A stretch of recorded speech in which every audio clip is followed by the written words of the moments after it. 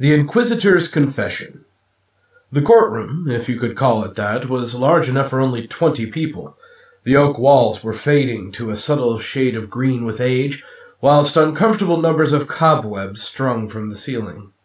A strong door stood at one end, seemingly out of place sitting with the aging stools and benches that formed the jury box. At the opposite end of the hall was a table that seemed as though it had been eaten by woodlice for over a century, with a large iron chair behind it for the judge. On the wall was the winged horse symbol of the Alexandria Imperium.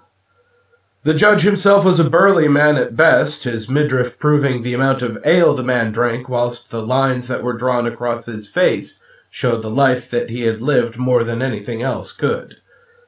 The jury was seated, the box resembling a box of chocolates with the black and white uniform clothing they wore. Their hairstyles and choice of garments made them almost indistinguishable from one another, along with the masks they were told to wear to cover their faces from the guilty party.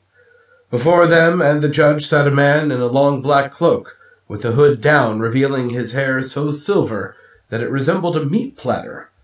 His eyes were fixated on the judge in front of him, but he seemed to be distant as well. "Well, sir, we have you at long last. 23 years it took, but we have you," said the judge to the aging man. "It seems you do. But why go to such trouble of arranging a trial when the sentence is already decided?" "And what makes you think it is already decided? Do not take me for a fool, young man. I know exactly how the Imperium works. I have betrayed your laws to such an extent that death is the only sentence." "This is true, my lord, although I do not think I need call you such any more. But we must commence the trial, if only to understand why you betrayed the Imperium." "If you want to understand why, then you will permit me to divulge all information that I deem necessary?" The judge nodded slowly, as if unsure of whether he preferred to spend his time listening to the old man rather than simply go home. Nevertheless, he had agreed, so the hearing would commence. The jury of identical fools all lurched forward in their seats, as if the greatest theater performance in history was about to begin. Sir Aram simply bowed his head and began. "Well then, let us start at the beginning, shall we? I was born to a stonemason and his young bride. I was her bedding gift, you could say, although perhaps not the gift she would have liked. For you see, I was a troublesome child at best, not that I truly changed much as I matured. I asked too many questions and wanted too many details, and I cannot help but think that was the reason for her taking her own life. We lived in a small hovel of a house in Darlia, now known as Alexandria City, the heart of your beloved Imperium that I helped build and now find myself loathing. My father worked for pittance, yet he would have had no other life, even if it were offered to him. I, however, was not my father.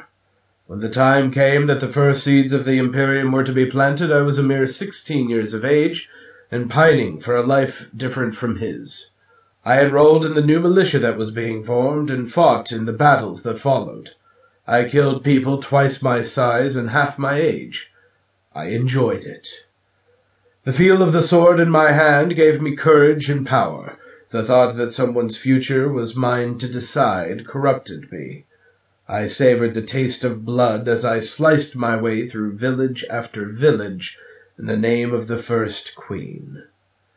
We took, we saw, and we either killed or enslaved, although I am sure you have heard differently of the birth of the great Imperium. They tell you of the magnificent first queen who spoke to the masses and gave them promises of food and wealth if they would support her.